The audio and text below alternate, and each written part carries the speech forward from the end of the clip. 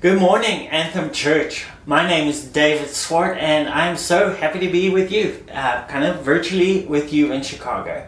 If you don't know who I am, my wife Kathy and I, along with our 4 kids, used to live in Chicago, and we were with you with Anthem Church for about 8 years, and left 6 years ago to come to Columbus, Ohio, and we now lead a church called 614 Church.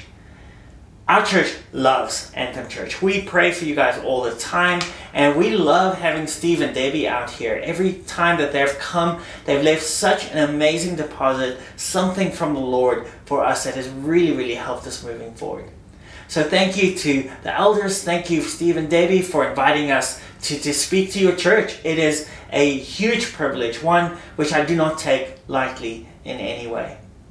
This morning I have something on my heart for you. I know that you are going through a series in the Psalms, and Psalm 55 has really been speaking to me lately, and I trust as I've been thinking about this message for you today, that there's something really special and important that God wants to speak to you through this message.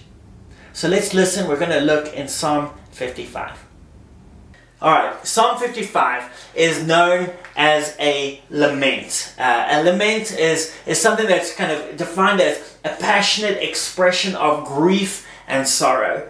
So I would say Psalm 55 totally qualifies. I'm going to read the whole thing. There's a lot of verses here. I'm reading from the New Living Translation. So follow along with me in your Bible if you can, and underline, see what jumps out at you as we open up this psalm, and we'll see what happens. Okay, Psalm 55, verse 1.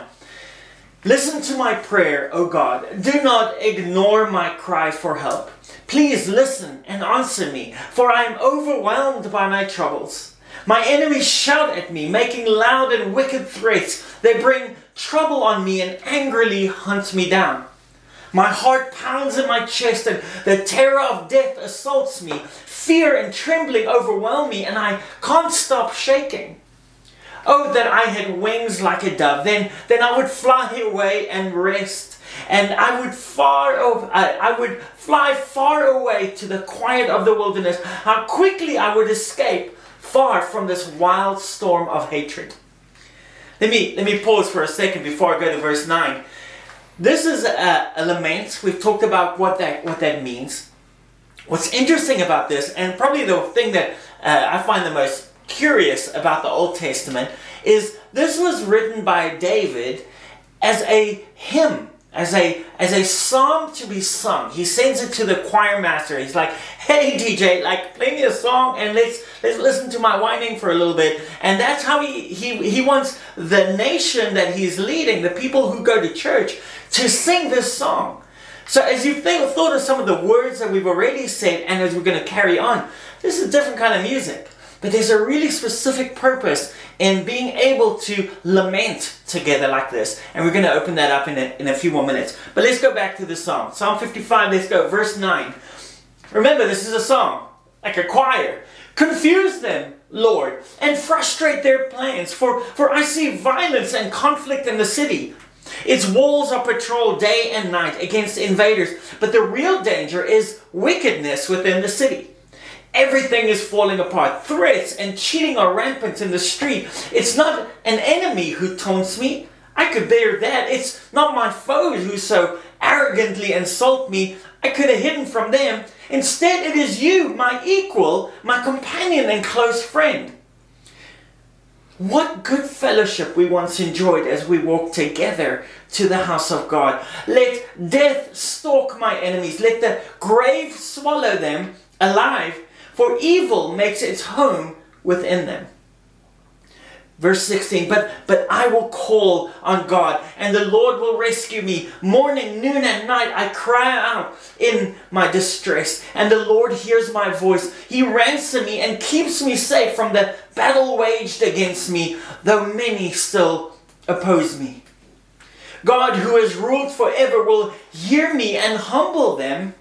For my enemies refuse to change their ways. They do not fear God. And for my companion, he betrayed his friends. He broke his promises. His words are as smooth as butter, but in his heart is war. His words are as soothing as lotion, but underneath are daggers. Verse 22, give your burdens to the Lord, and He will take care of you. He will not permit the godly to slip and fall, but you, O God, will send the wicked down to the pit of destruction. Murderers and liars will die young, but I'm trusting you to save me. Oh, what a song. What a song. What a lament to be singing with your buddies at church. And, as I said up front, a lament is a passionate expression of grief or sorrow. I'm sure you can hear that in the words that David was putting into the song. There's a lot of sorrow. There's a lot of emotion in it. And as I've been looking at lamenting the last few weeks, I preached on Lamentations that a few weeks ago, and in the 5 chapters of Lamentations, there's this idea of a protest. It's a passionate expression of words, of feelings, of pouring it out, and in the middle there's such hope that we find in there. So I want to pull out just 4 thoughts, quick thoughts out of this song that may help us and may help you in your situation that you are in today. Firstly, the first idea, it's this. It's bring your whole self to the Lord. Bring your whole self to the Lord. Clearly, as you read this, as you read those opening verses, God is okay with lamenting. God is okay with you pouring out your emotions, pouring out your feelings, your hurt, your anger, your pain, your confusion. God is okay with you doing this, and so much so, He put it into the canon of Scripture so that people would know this for all generations. It's okay to know that you can come to the Lord and be real. Listen to some of these words. Verse 2 says, please listen for I am overwhelmed by my troubles. Verse 4, my heart pounds in my chest and the terror of death assaults me. Fear and trembling overwhelm me and I cannot stop shaking. David brought his whole self. There was no hiding. There was no hiding behind a facade of what he thinks he should be as a king or as a ruler. He came to the Lord with all that he knew and felt and was. I think this is important. We perhaps grow up in a society, I know I did, where, as a young boy, you gotta man up. You gotta be tough. Don't cry. You just push through. You can make it.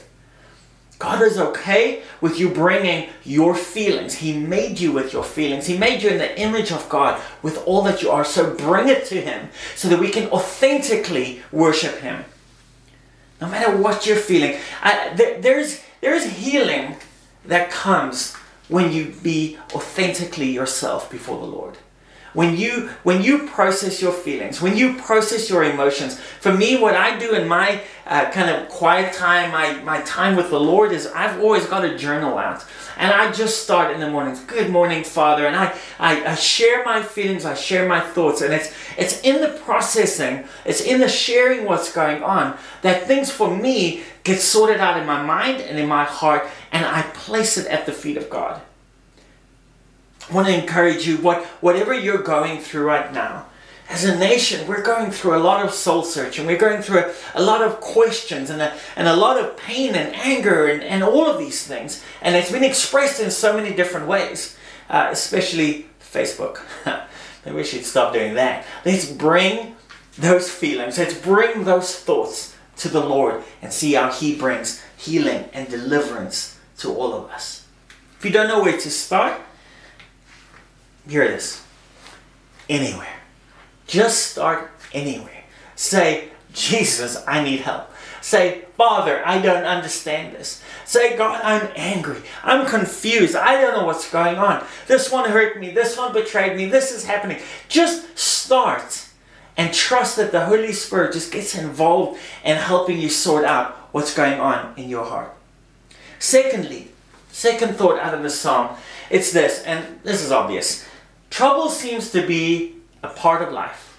It's a part of this fallen world that we live in. Perhaps Perhaps you grew up like me, and this was a revelation to me. I grew up on Disney. I mean, Beauty and the Beast and Aladdin and Lion King and all of that. And you go through troubles, but hey, within 90 minutes, we're all together with the animals singing the circle of life. And you think your troubles are just going to be momentary and everything's going to be okay and we're all going to kumbaya together. Unfortunately, we do go through trials. We go through them a lot. I feel like the older I'm getting, the more I'm getting. I'm like, man, these are getting more intense, especially in these days. But look at what David went through. Verse 20, he said, as for my companion, he betrayed his friends. He broke his promises. This was David writing, and David particularly had a really difficult betrayal. It was his own son. His own son betrayed him. And I mean, there's a lot of pain. There's a lot of emotion that comes with that. So don't be surprised when difficult things go your way. The enemy is out to kill, steal, and destroy. That is his plan. That is his task. And sometimes he kills. Sometimes he destroys. Sometimes he brings confusion. We know he can never bring us down, but we are going through it. And often we go through these trials. As you're moving forward in the things of the Lord, as you're taking ground and moving and growing in revelation of who He is, the enemy does not like that, and you will face opposition. So don't be surprised. Don't be surprised when these things come. Pour out your heart to the Lord. Hold onto Him. But this just really leads me to my next observation. Number 3, there is hope.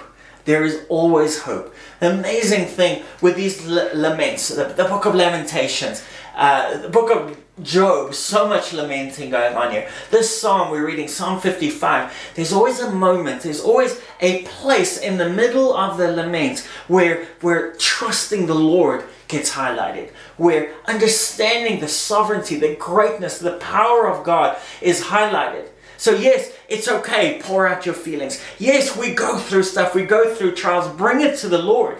But always know that there is hope. Verse 22 says, give your burdens to the Lord and He will take care of you. Give your burdens. Another translation says, cast your cares upon Him. Give your burdens to the Lord. He will not permit the godly to slip and fall. David understood this. Complaint without hope leads to despair, not faith. Complaining without this element of hope, holding on to the Lord, will lead to despair. It doesn't lead to faith to make it through. So complain, but trust in the goodness of God.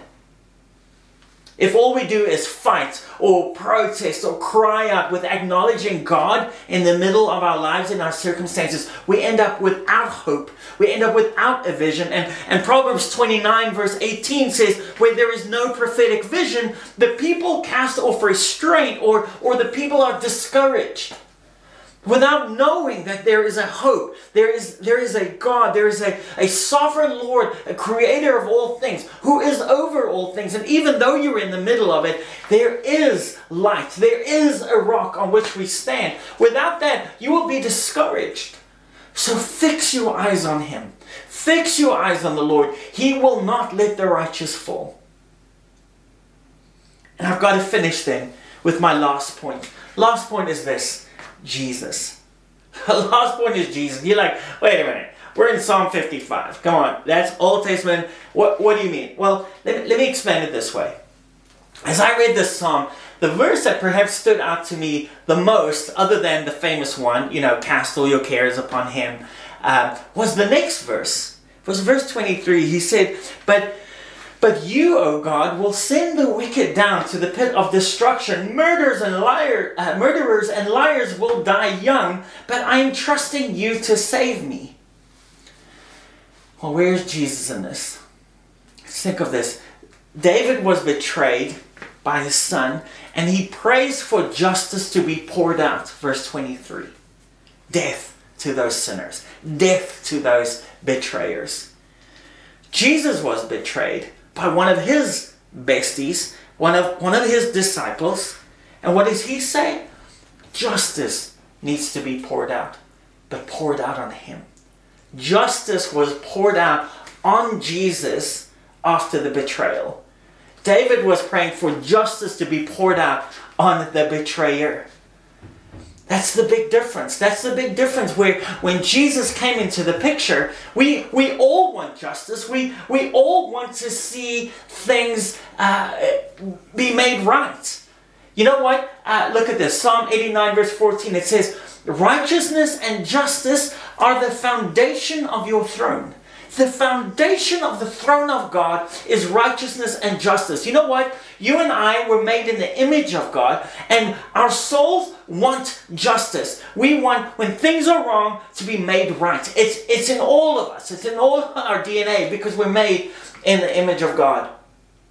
Jesus agrees. He absolutely agrees. The foundation of his throne is righteousness and justice. But what does he say? You will never seek and find true justice outside of him taking it on himself and satisfying justice, satisfying the wrath of God. That betrayer, yes, the penalty is paid. It was paid by Jesus. That person who's coming against you, that person who is hurting you, that people group who is against you, Jesus took the penalty of that injustice on himself.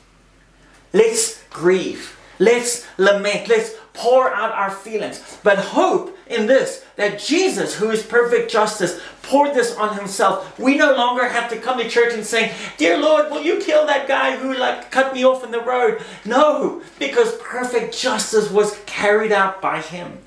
Now we come and we sing, Lord, my heart is broken, but I will hope in you.